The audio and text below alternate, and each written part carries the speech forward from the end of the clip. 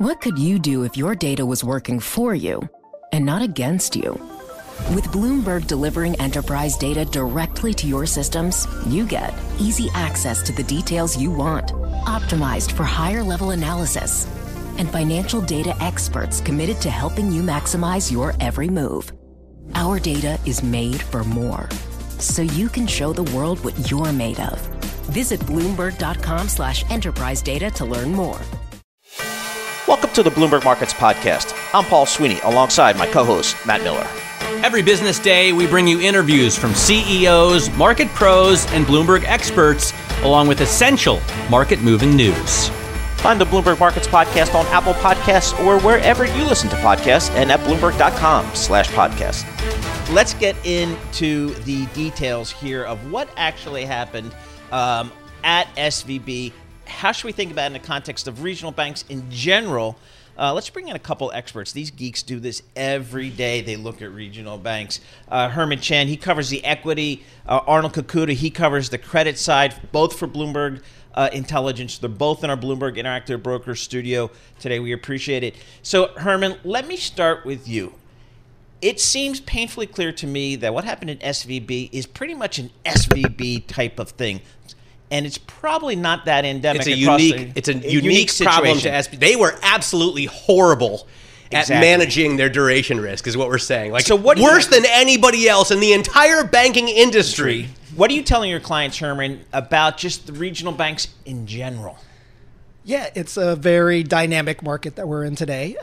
SVB was indeed a unique bank that took on a lot of interest rate risk, and the fact that their deposits were exiting the door really exasperated their problems. What we're seeing today... By the way, quantify that.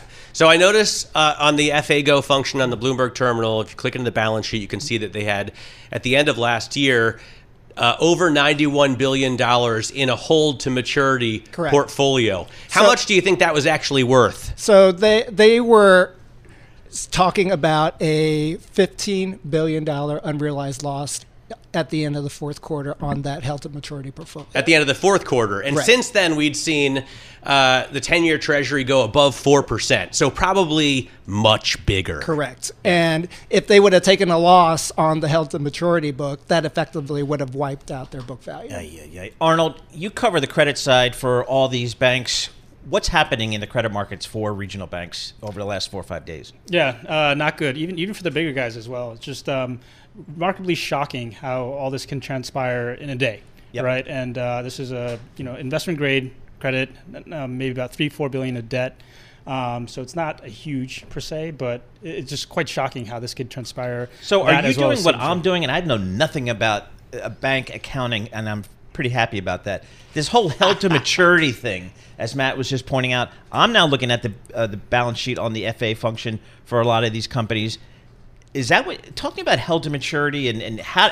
Where should it be? What is it? Where should it be for most banks? And where was it for SVB? Yeah, no, SVB, like I think, as you guys mentioned, $15 billion of unrealized losses in the held to maturity. But I think even at more the end of the fourth quarter. Correct, yeah. Which looks way worse on March 9th. No, but the thing is, I think the important thing is the liquidity and the deposits, right? And the velocity of these deposits, at SVB, and in particular this tech community that was very, very tight, right? Tech and VC, once they started recognizing the stock was down 30, 40, 50%, they recognized, they said, hey, there might be some risk there, take your deposits out. So in that situation, any bank where, let's say 25% or more of whatever deposits fleeing, not many really can survive, right? And so I think that is the situation. But can't they borrow from other banks? Isn't there an overnight lending policy with a very low rate so they can just take the cash and then cover it? At a certain point, because those are collateralized, right, by your liquid assets. So it's only up to a certain point. So even if some of these measures were necessarily in place before, could they have stemmed everything? Okay, maybe yes or maybe no, but it's when a lot of these deposits run out the door at the same time, you can say I have this much access to liquidity, but okay, over what time period, right? Yeah. If like I think it was at 42 billion, right? Deposits tried to flee the door in a day at SVB, and I think they had a total of 170 billion deposits, right? So, and then they came out that day with a negative $1 billion a cash account. So that's what those are the numbers we know. We only know that they tried to get 42 million out. Customers tried to pull 42 billion, out. We don't know how much actually came out. So the remaining negative billion doesn't really mean very much. Yep. So before you even get to that, so the fear is, okay, yeah, there is that solvency concern if they have to recognize that 15 billion loss. But before all that stuff, you die because of liquidity. Right, and so I think what needs to be addressed is, okay, fine, the uninsured deposit holders of SVB and SBNY, they were made whole, but maybe something like that, make that bigger guarantee to the rest of the market. Right, what is stopping? There's nothing. I think hasn't right the Fed there. already implicitly done that? They said in their memo yesterday that they have a big enough backstop to cover the entirety of U.S. deposits, which is like $19 trillion. So even though they're not saying, hey, we promise we got you, they're saying we could get you if you need it. I mean, I think the program that they've announced, I mean, Herman, you correct me if I'm wrong, but it's a way for the banks to manage kind of when they get the deposit outflow notice. Oh, you can pledge collateral to the Fed at par. Right, but then once it kind of goes below a certain amount, if deposits run out the door, this is a lifeblood of funding for these institutions, right?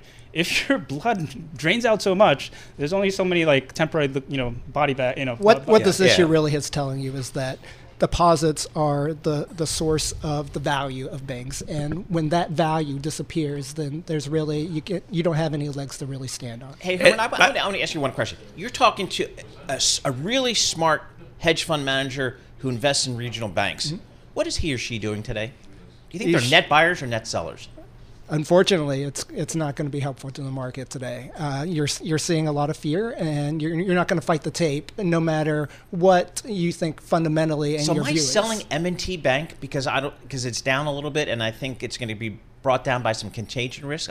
Why am I not out there buying M&T Bank because I know it's a safe bank? If you think that these banks are going to be around for the long run, which I think M&T will be, then it is a buying opportunity. But you really have to pick your spots because the contagion risk is looking to continue and extend, and we're in some uncharted territories these days. But are there any other banks that have such a uniform depositor base as we saw with SVB? I mean, all of its depositors were like early tech startups and VC. So what you're seeing is the banking community and the analysts and the buy side are looking at deposit concentration and the concentration of assets above the FDIC insurance limit. SVB, Signature, those are the ones that have high business concentration, that have very lumpy deposits, and so that's why you've seen them fall. There are others that have similar issues. This is crazy. Matt, let's get these guys back at 12:09, okay? Because they're not going anywhere. You have time? They have time. Cool? They have time. When I tell them to be there, they'll be there. Don't worry. These guys are the best. Herman Chen, Arnold Kakuta, they cover the equities, the credit side. It's good. He started out saying you guys were geeks, but now you're the best. Now you're the best. So you did a good job. Revenge of the nerds. Exactly. Run with the nerds. All right, guys, thanks so much for joining us. Success is more than the final destination. It's a path you take one step at a time. It's discipline. It's teamwork. And it's the drive and passion inside of us that comes before all recognition. It's what Stifel's been doing for over 130 years. Quietly, yet strategically, Stifel's become one of the fastest growing wealth management and investment banking firms in the country. Our financial advisors go beyond traditional wealth management to provide clients with direct access to one of the industry's largest equity research franchises and a leading middle market investment bank, because success is the drive it takes to keep climbing, the passion to keep investing, the best of each of us made better by the best in all of us. And that is where success meets success. Start your journey at Stifel.com. That's Stifel.com. Stifel Nicholas and Company Incorporated, member SIPC and NYSE. Collaborate for a greener future at the Bloomberg Green Festival, a groundbreaking celebration of the thinkers, doers, and innovators leading the way. From design and culture to technology, science, and entertainment. Hear from inspirational speakers and immerse yourself in climate solutions. July 10th through 13th in Seattle. Title sponsor, Amazon. Official airline, Alaska Airlines. Get 20% off using promo code Radio20 at BloombergLive.com/Green Festival. want to get right into this segment. Joe Weisenthal, host of Odd Lots podcast, Bloomberg News, joins us here, which, by the way, is thanks to his partner, Tracy Alloy. That is a great listen. I highly recommend. No, it's all Tracy. I'm trying to be honest here. Hey, Joe, we're having you perfect timing today. Perfect timing. Why the U.S. backstop after SVB's failure is a bailout. I don't even know why it's a debate. Yeah, I don't either. Someone this morning, I think Sonali Basak suggested it was a non-bailout bailout, but it's a bailout. Equity's 100%. wiped out. Yeah, but here's the thing, and this is why, yes, in the case of SVB, the equity was wiped out. But, we misremember 2008. Citigroup shares fell 98% that year. That was a de facto equity wipeout. Yep. So even the most quintessential charts you have, Citi and AIG, should be a reminder to people that even in the most famous bailouts of all time, these were not some big shareholder rescues. And the arguments for why this is different, innocent depositors, people that just wanted to get their money out, that was why we did TARP and all that. People think it was we're protect the CEOs. Of course there are some details different, circumstances very different, but fundamentally those bailouts were not about protecting management. The AIG management was replaced. The government installed Ben Moshe in the summer of 2009. Not that much different fundamentally, a little bit, but this is what a bailout is. I mean, I think it's so clear that I can't even believe anyone would question it. Well, now that Joe explained it to me, I get it now. I mean, look, if you had depositors who were like, okay, we know FDIC insurance goes up to $250,000, but we're going to put $3 billion in there. I mean, that's just dumb risk taking. And the thing is, and now they're getting bailed out. I think what is the difference between a bailout versus the FDIC just doing its job? I say if you announce a new rule over the weekend that was not in place, and the Fed definitely did that because in addition, and what did they say? What was the new rule? Well, one of the key things it did is for all banks, they can now for the next year pledge their Treasury MBS at a high rate. Right. At par, which is a pretty big thing after the mark-to-market hit. Right. So that's a de facto capital injection that the Fed did, which is another thing. One of the arguments. Do you think this is bad policy, Joe? And this goes back to 2008. Look, I'm going to say, I'll say this. I'll say two things. I don't feel comfortable assessing the exact implementation. Smarter people than me, but you got to stop a bank run. Okay. And so, I think that's clear. Look, there's multiple failures would likely have happened today, and you just get. Those don't stop on their own, right? Once they get going. You can't, no country can have a wholesale run on its banking system. The interesting thing to me is that they did just that, and I thought, exactly. There could be unintended consequences. Who knows what they'll be? Yeah. There will be, I'm sure. There will be. But they put a stop to the bank run so swiftly that it surprises me to see so many shares down today. Why? I am surprised, too. I mean, it may just be even still. I have to say I'm surprised. And, to me, yesterday ended the debate about whether there will ever be a cap on deposit insurance. All deposits, to my mind, are now... Because that's what they're effectively doing. Yeah, and I don't see... it's when I just don't see this... I think the debate is over. That if you have a deposit on a bank, and they might change the regs so that banks have to be more careful and have more liquid assets, but I think basically... The Fed has told us that from here on out, all deposits almost at any level are insured. That's a good point. So does Dodd-Frank, do you think it will be implemented down to smaller regional banks? So there's a backstory here. Because I guess in 2018, there were a number of people, including some SVB executives, who were lobbying against Dodd-Frank, overseeing or regulating banks with smaller amounts of deposits, like less than $250 billion. Certain liquidity requirements, ability to make withdrawals. The thing is maybe that will go into force right now. The other thing I'll say is, however, when you have an instantaneous, massive bank run, then I'm not even sure that more liquidity requirements actually would have saved them. Maybe it would have a little bit, but the scale of the demanded withdrawals on Friday was so far, orders of magnitude off the charts. But it does seem likely now that people are going to look. But it's going to be tough. There's real fights. I think the big fight that's coming, in my opinion, is not even necessarily going to be about the degree to which certain Dodd-Frank requirements apply to some of the smaller or some of the regional banks, But like the deeper fight is like, well, like Canada has like 6 banks. Like they don't have really small banks. We have like thousands and thousands of banks in this country. And I think there's going to be a fight now about like, well, why do we have so many banks? And you're going to like, and I think it will be very intense.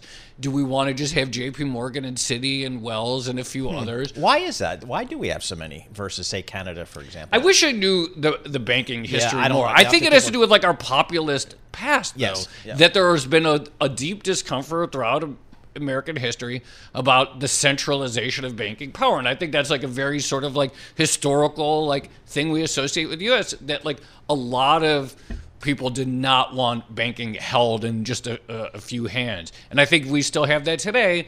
But look, a lot of people are asking, they're like, wait, do I want to be exposed to a bank that has very specific geographical exposure? Do I want to be exposed to a bank that is just like exposure to a specific industry? They're like, just open a Chase account. I mean, who cares? Yeah. We have one search engine globally, and we have like 3 social networks, one of which is controlled by the Chinese. I mean, we don't care about anything like that anymore at all. Right. I think a lot of people are just going to say, you know what, I'll just go to Chase. And so I do think, some of these moves that we're seeing might not be bank run type panics, but just could be like the expectation that a lot of their depositors are going to migrate anyway, even if they're not afraid. Do you think it's, I mean, to me, this may just be a silly little detail that I can't get over, but they had a $91 billion portfolio of hold-to-maturity securities and only $170 billion in deposits. It seems like the worst mismanagement of duration risk of any bank in America. I mean, I've been scanning the FAs of every bank I can pull up on the Bloomberg, and nobody had that much. It does seem weird. Like, it does seem something was off. And again, I talk about questions that I personally don't feel particularly, I'm not no one should hire me as a bank risk manager. It does seem there was something very strange about their arrangement. But, like, I think in a normal time, like, I also think that, like, why did everyone rush out of this, like, bank that was, like, operating people seem to like in 24 hours. This is the new world. I do think like social media, group chats, WhatsApp, etc. was also part of the story. Yeah, they announced like a couple $2 billion in equity losses raise. And an equity raise, and all of a sudden the most important VCs in California are like, everybody get out! Yeah, it's odd. It's odd. So this is just like, everything about this seems to, like the way I think about it is like, everything about this sort of like hit in a sort of like risk scenario that just people were not thinking about, not anticipating. Very. How about Signature Bank? That one kind of surprised me over the weekend. I don't feel like I don't know enough about it, but well, the thing is that they have really like they leaned pretty hard into crypto, and so if you look at their chart, it's not. It was like Silvergate a little bit, but they like and so then they also have this sort of like outflow of deposits. Yep. Because crypto is for the moment, kind of a shrinking industry. I saw in a Bloomberg story. So obviously, we all know now that Circle had $3 billion at SVB of the $40 billion circulation. Then I saw some other stablecoin operators have much of their coins backed by Circle. Oh yes, that's right. Which is like the dumbest thing the funny ever. thing is, so the funny thing is, a lot of the so-called decentralized stablecoins, algorithmic ones, they have other cryptocurrencies that automatically serve as a form of collateral. But USD coin, is the backing of some of these so-called decentralized. So even the decentralized ones are implicitly backed by dollars in a regulated bank account. This is another conversation. There's a lot less decentralization in crypto than the people in the industry claim. Yeah. All right, so the U.S. backstop for SVB was a bailout. Obviously. Okay. Come on. All right, I learned. I mean, it's just so silly to debate something like that. And I will say the same thing to the rest of my life about the raid at Mar-a-Lago. To call it anything other than a raid is just a silly attempt to be political. I mean... Oh, that was a twist. It was obviously a raid. All right, Joe. All right, Joe. Thanks so much. Thanks we really for having appreciate me. it. Joe Weisenthal, host of Odd Lots podcast, along with Tracy Alloway. He's from Bloomberg News, as is Tracy. Odd Lots podcast, really, really good. One of our most popular ones out there. So take a listen. Boy, the market's been bouncing around, opened down pretty significantly, bounced up, and now down a little bit. So market trying to digest what's going on. Equity markets, right? Equity markets. But the fixed income market is just unbelievable. Crushed. 2-year Treasury down 55 basis points, 4.03%. We were just at 5%. Dude, exactly. I mean, on Monday, when I was last here a week ago, before I was struck down by COVID-19, we were talking about the entire yield curve above 4%. Now I'm looking at a 10-year that's 3.45. I know, just amazing. So big moves there. Let's check in with a professional who has to deal with this stuff every day. Ethan Devitt, Chief Investment Officer for Moneta Group. Ethan, thanks so much for joining us. What do you make of the last, 72 hours? We've kind of learned once again, to the extent we forgot it, what a bank run looks like. Yes, we have. We're seeing bank run by smartphone or by Twitter, certainly at the moment. It's a whole new feel when everything can be communicated real time. Look, we have been dealing with our clients. We've been fielding calls. I will say it's not a drill. We are very much engaged now in assuring clients around the safety of their custody accounts, money of which would not have been with a small regional bank. But we're looking also, we're fielding questions around money market funds. We're also seeing some concern about the different sectors, particularly the financial sector, which clearly took a hit on Friday. Overall, though, we're looking at context, and we're looking at the way these institutions have mobilized so quickly and so effectively to address this problem. This is almost like a repeat of what we saw going on in the UK around the time of another liquidity crisis, which was around the pension funds and LDI. We saw the Bank of England there mobilizing very quickly. So I think there have been some lessons learned from the great financial crisis. However, what we're also seeing is this was something in the sense that we actually thought the banks were very robust. That was the characterization of the financial institutions this time round. Did we miss this? Did financial analysts miss this? Very likely in the case of SVB. Now it's going to be a question of forensically going through the other financial institutions to see who's in the same boat. Well, I went through all of the U.S. Listed U.S. banks to see if anybody had as big hold-to-maturity portfolio relative to deposits as SVB, and nobody else had it even close. I mean, they were about 50% of their hold-to-maturity assets, were about 50% of their total depositor base. So it does seem very unique in that sense. You said there have been questions raised about money markets. Is there a possibility that they also have a duration mismatch? No, we don't think so. I think it's just that whole specter of the money markets breaking the buck, which is, of course, what we saw around the financial crisis. That has clearly lingered very much in the memory. We see that most money markets, especially the ones that are backed by the full faith and credit of the U.S. government, very safe. We see that for the most part, these are, we don't think there's any concern there. They're run by robust institutions. They're not in these longer duration assets. But we have to make clients feel at ease. And we have to verify that. And we're still in a process of discovery, getting that assurance from the very large groups. So many banks getting punished today, which is puzzling to a lot after you had this Fed backstop. Are there opportunities that offer you opportunities, even in terms of getting in there and buying something that everyone's too scared to own? Absolutely. What we are seeing is this is, as I mentioned before, a liquidity crisis, not a solvency crisis. It could have become a solvency crisis had the institutions and the government institutions not stepped in. But in any case, there will be now some, definitely, just as there was after 2009, there will be opportunities to step in. Generally, we are confident in the large, diversified institutions that they will be in a position to provide, be the rescue entities in this situation. And there will be opportunity. And anytime there's a massive sell-off, indiscriminate as we've seen, there are going to be opportunities. Now it's a question of just patience, trusting our equipment in the sense of trusting the managers that we've chosen for our clients. And overall, the equity exposure is really minimal. We're looking at maybe at most 1-2% in one or two SMID portfolios. Clients aren't exposed to the equity loss in this bank. It's just that kind of systemic effect that this kind of chill will create.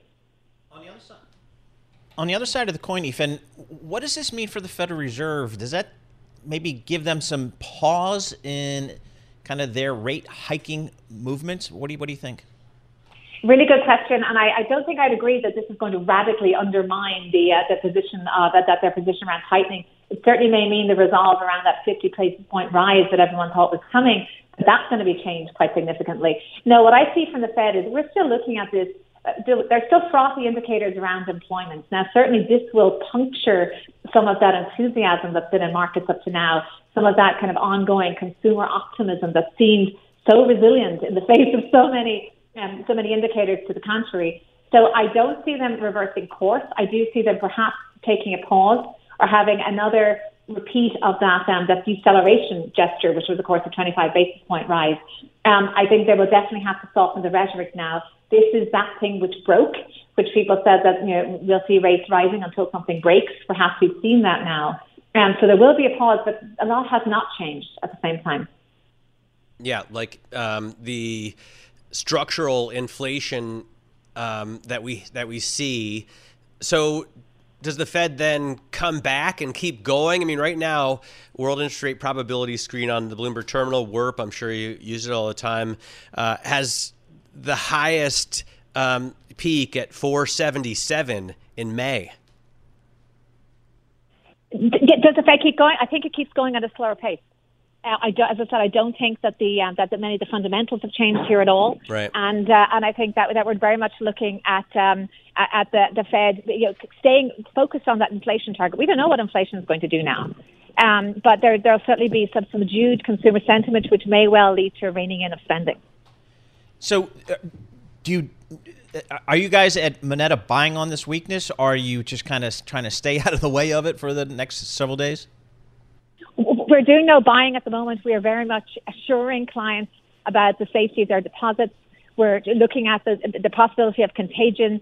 We are staying focused, which has been a core equity exposure that we've had for some time. We're trusting our managers. We're in constant dialogue with our managers. As I said, this isn't a drill, but we are fully engaged around this.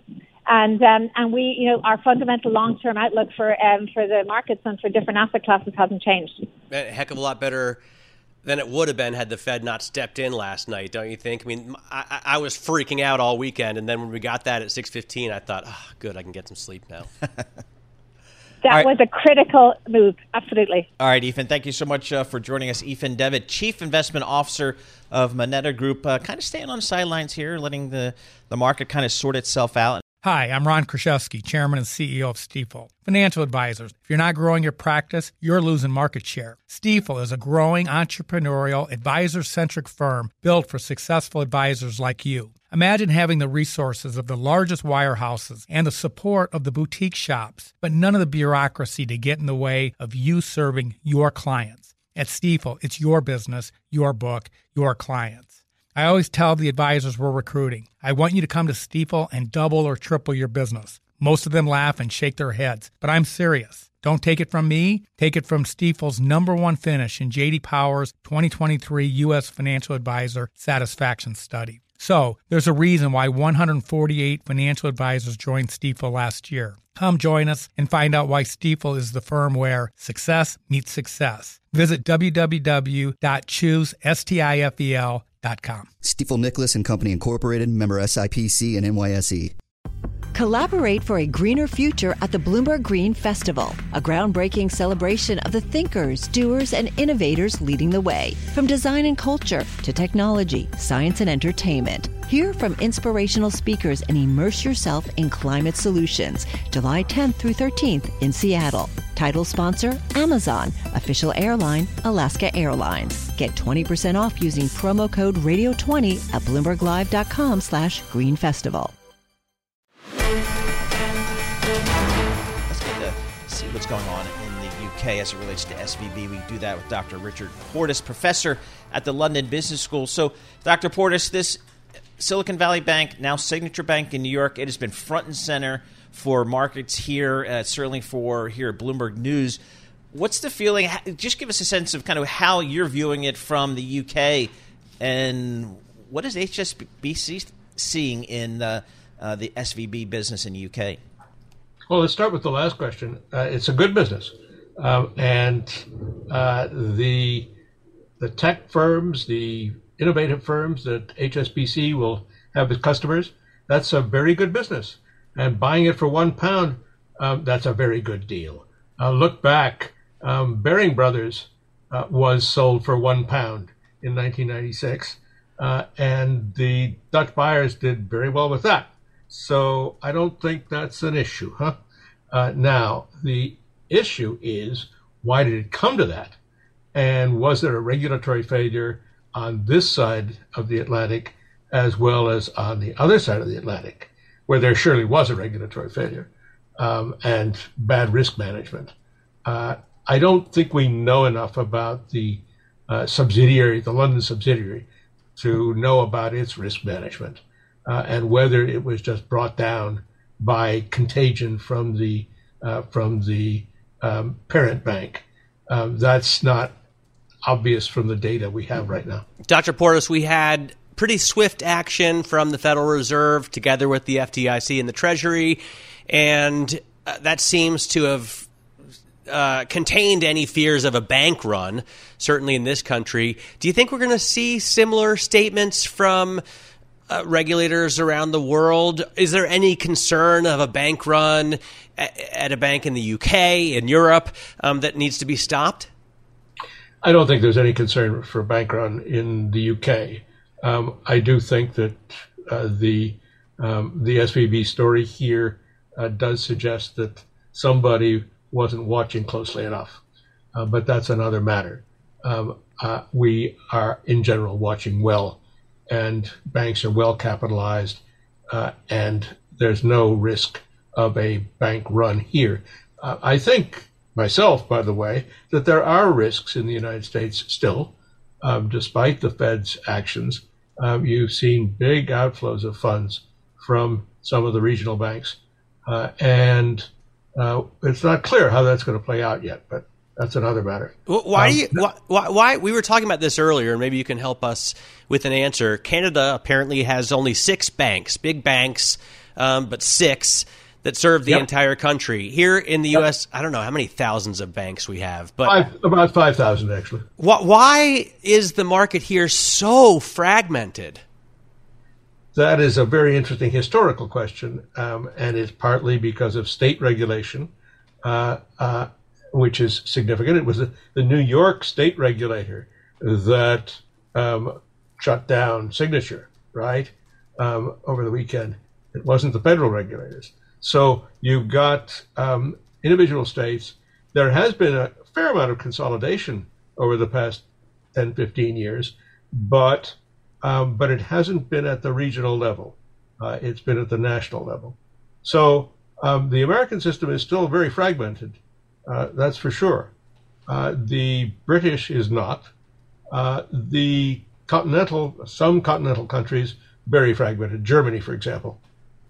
So it varies a lot in the European Union. So, Dr. Portas, in your opinion, with just a smidge bit of hindsight, did the system work here in the case of Silicon Valley Bank? It's not hindsight, excuse me. It's regulatory failure that was partly historically built in by Congress and by the Fed, by the Fed's acceptance of not imposing on so-called small banks. Well, it turned out that SVB wasn't a small bank. Not imposing on small banks the same requirements for liquidity, etc., as were imposed on large banks. That's a regulatory failure, and it was enshrined by Congress, by the way, in 2018. So, the blame is widespread. And then you look at the credit rating agencies. Excuse me. We go back to 2007, 2008. What provoked the final collapse of SVB? Part of it was Moody's downgrading them when? On Wednesday, right? Right. Yeah. Up until Wednesday, they were A3. Excuse me. So we've got regulatory failure. We've got bad risk management.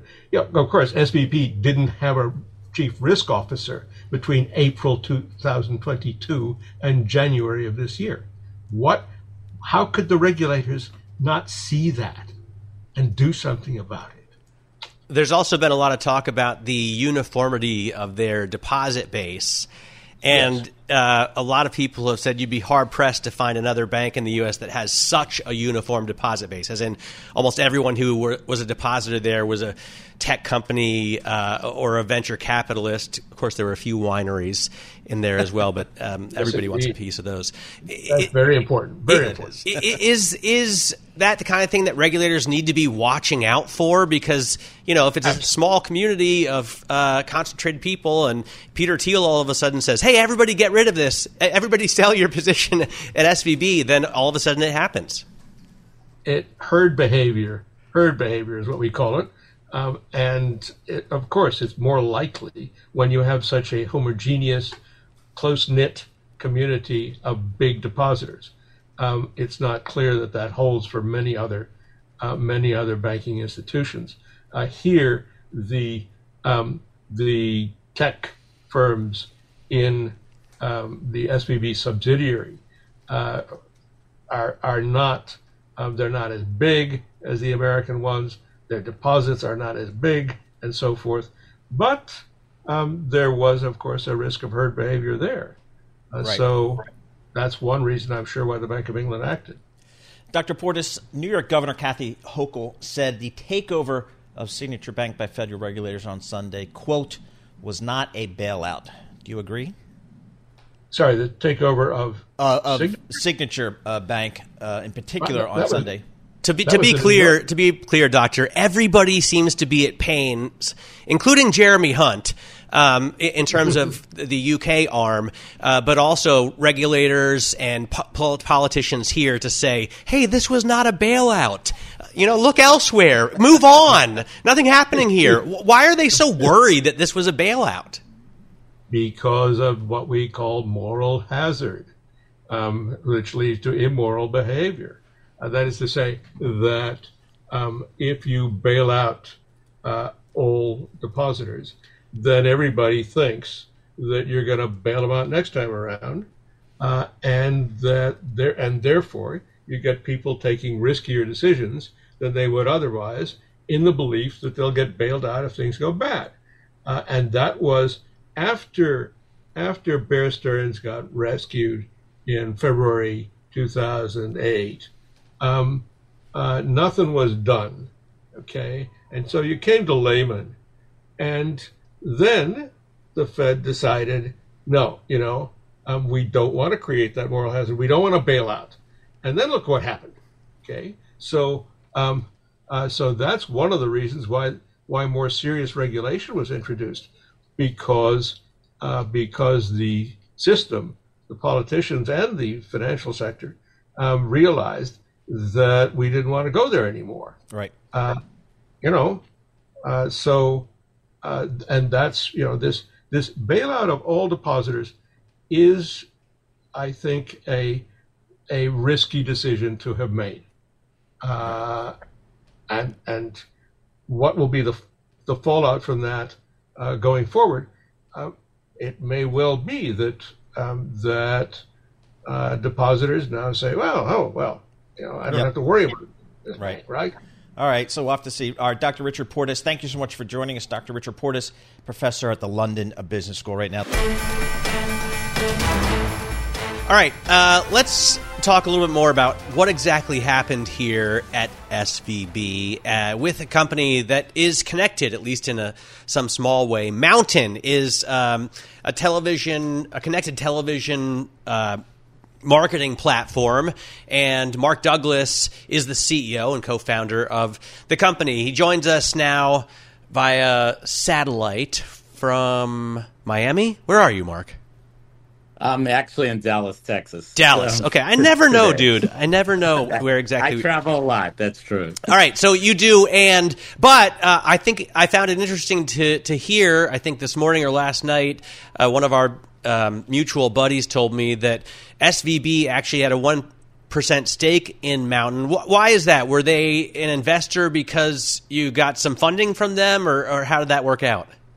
Yeah, so SVB, to explain that, SVB is unlike really any other bank. So Silicon Valley Bank, I think everyone at this point knows that essentially half of all tech companies banked with Silicon Valley Bank. And for emerging companies, newly funded companies, the percentage was even higher than that. And the reason for that is Silicon Valley Bank was, once you got funded, you raised $20 million, was then willing to provide you receivables loans and what's called venture debt loans. Essentially, if you raise $20 million, they'll loan you another $2 million on top of that. Receivables loans to just run your business when most other banks wouldn't. And those loans were actually very safe because they were backed by your cash in Silicon Valley Bank that you were required to keep there. But they also took warrants on those loans. So most companies that had a loan agreement with Silicon Valley Bank wound up with a small stake in their company.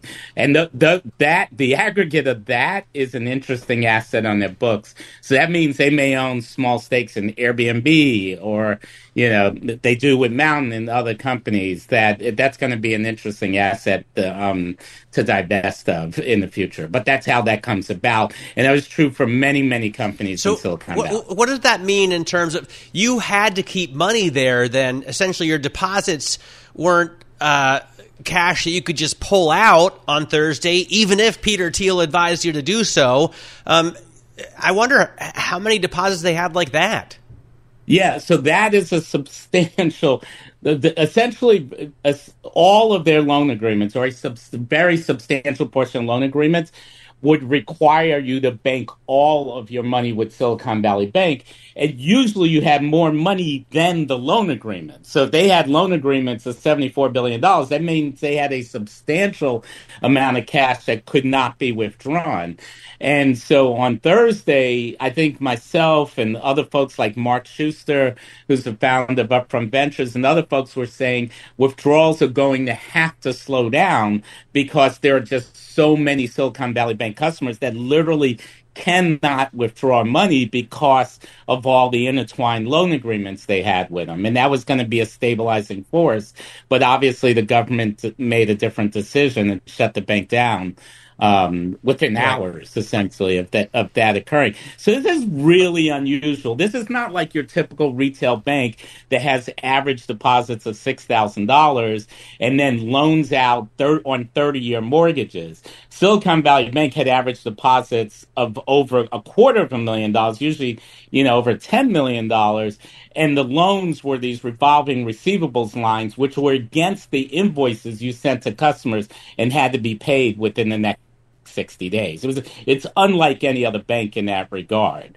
So and Mark, it was Did you and or your company have money deposits at SVB, and if so, what do you think your recovery will be?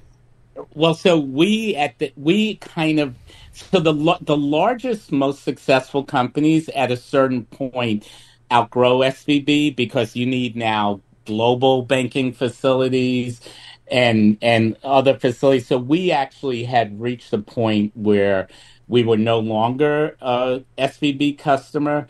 And so, and quite frankly, if companies didn't grow to that point, Silicon Valley Bank would have even more than half of all startups. Yep. So essentially, this is the interesting part. The companies that could withdraw money were the youngest ones that didn't yet have loan agreements.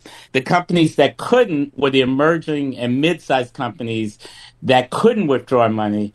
Yeah, because they were successful and had all these loan agreements with SVB, and then and as you got larger and larger, you eventually, went with a more global bank. And so it's a very unique cohort of customers. And the other thing to keep in mind is when you raise money from a venture capitalist, you're not going to risk any of that money on anything but growing your business. So if you raise $24 million and you want that money to go for 24 months, you're going to spend $1 million a month. It gave SVB a lot of predictability on the rate at which you were going to withdraw that money.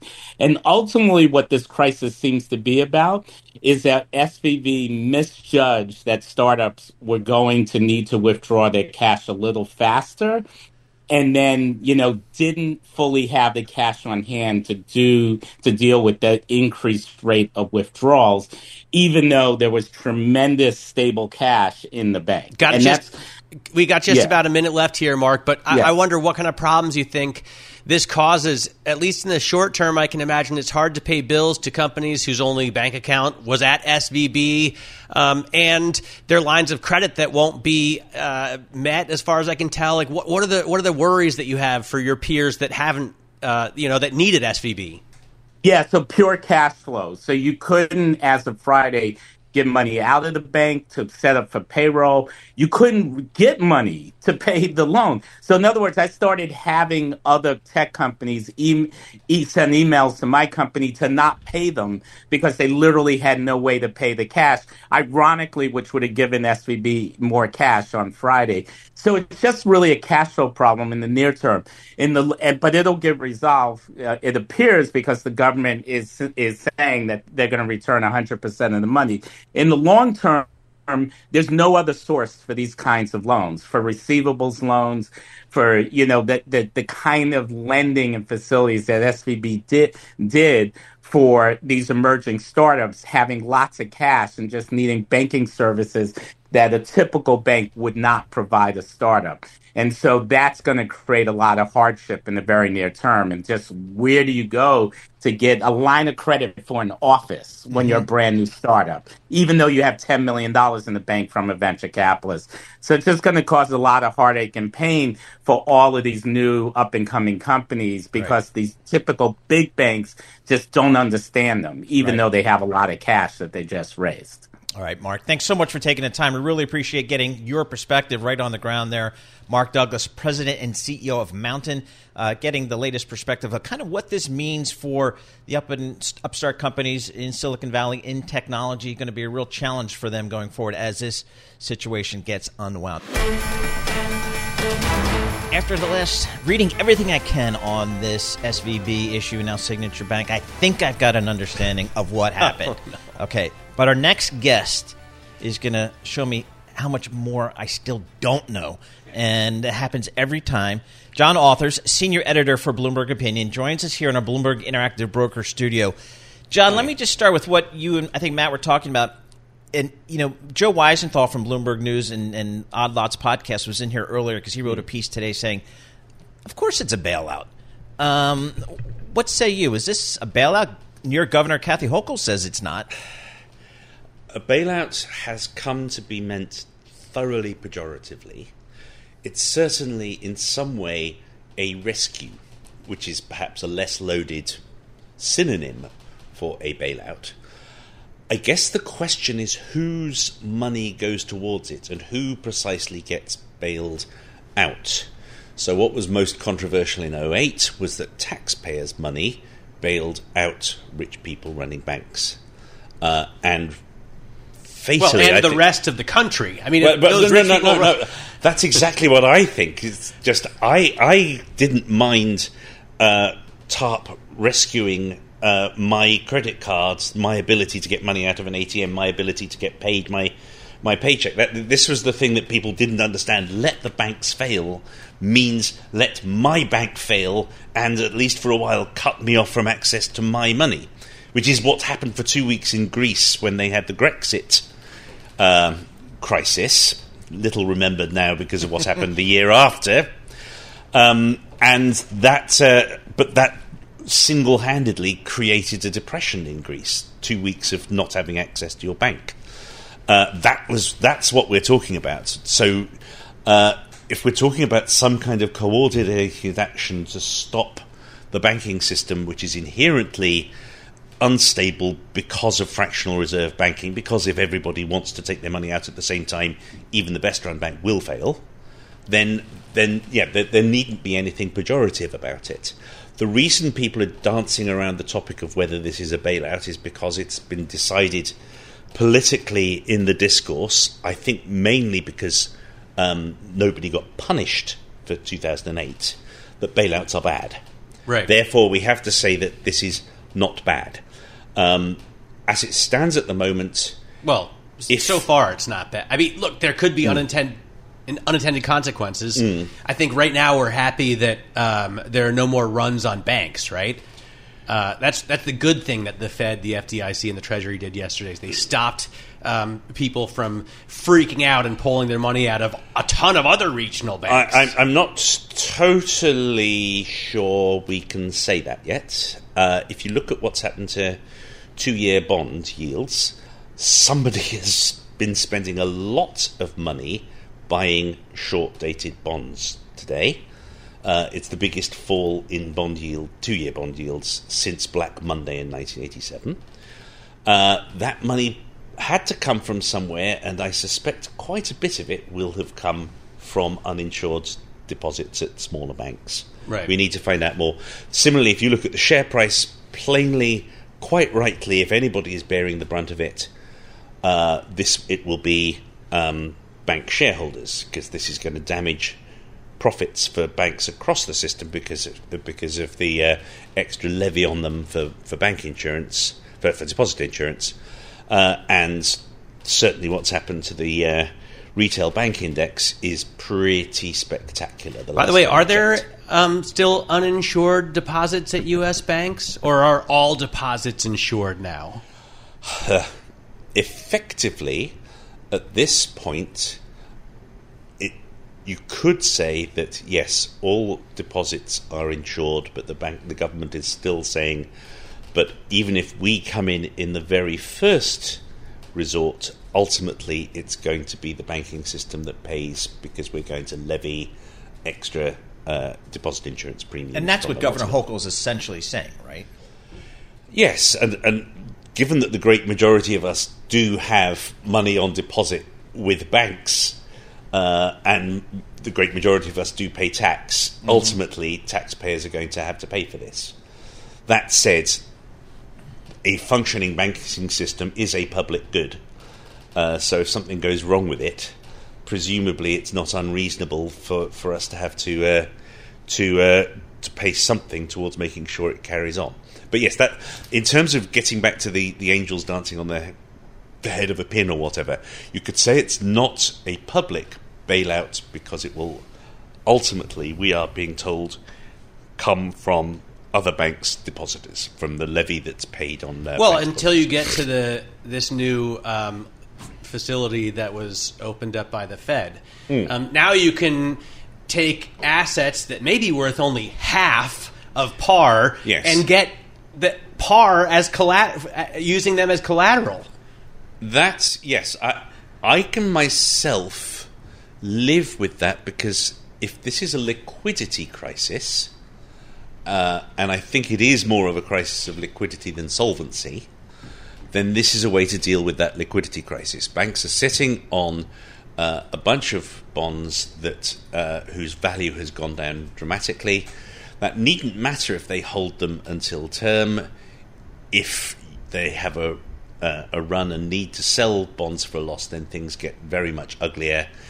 This is a sensible way, I hope, of doing away with that liquidity issue. I don't myself have a conceptual problem with what the Fed is doing there.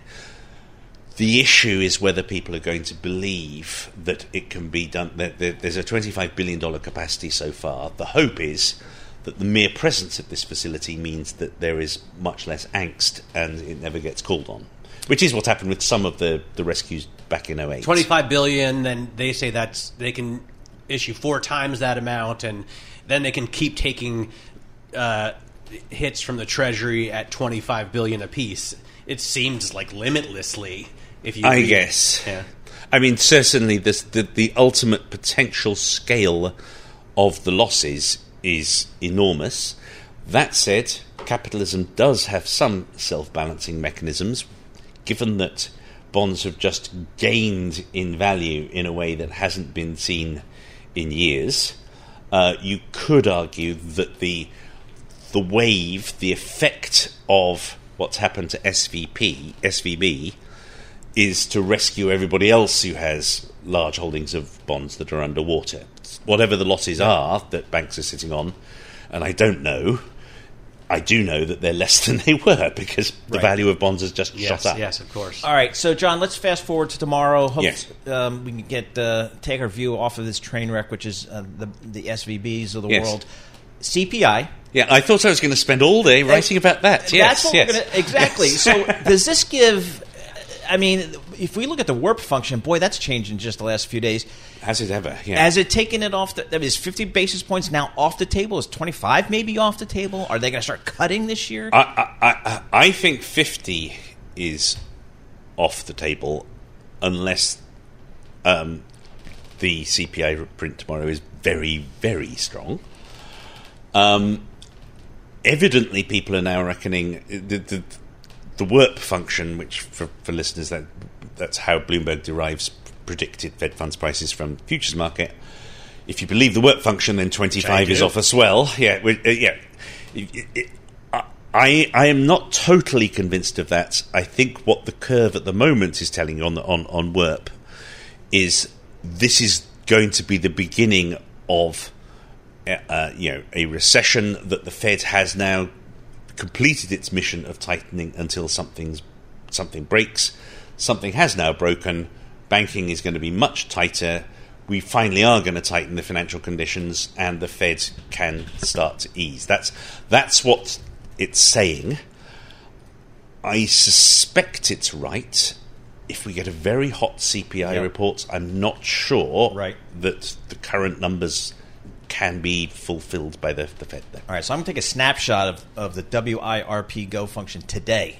Just look at it tomorrow and see if it changes. I mean, it changed a lot. When I came in at 3, it looked a heck of a lot different than when I went on air at 5. Yep. It looks a lot different now. Yep, so the markets are moving. When I checked it before filing my column at midnight, it was barely changed from Friday. And that was not the case. We could work a late day. All right, that was not the case when I woke up. So the rate, what the interest rates are telling you is maybe not as high, not as long, and maybe some rate cuts later in the year. John Arthur, Senior Editor for Bloomberg Opinion. Thank you so much. We appreciate that. Thanks for listening to the Bloomberg Markets Podcast. You can subscribe and listen to interviews at Apple Podcasts or whatever podcast platform you prefer. I'm Matt Miller. I'm on Twitter at MattMiller1973. And I'm Paul Sweeney. I'm on Twitter at PT Sweeney. Before the podcast, you can always catch us worldwide at Bloomberg Radio. Collaborate for a greener future at the Bloomberg Green Festival, a groundbreaking celebration of the thinkers, doers, and innovators leading the way. From design and culture to technology, science, and entertainment. Hear from inspirational speakers and immerse yourself in climate solutions. July 10th through 13th in Seattle. Title sponsor, Amazon. Official airline, Alaska Airlines. Get 20% off using promo code RADIO20 at BloombergLive.com/Green Festival.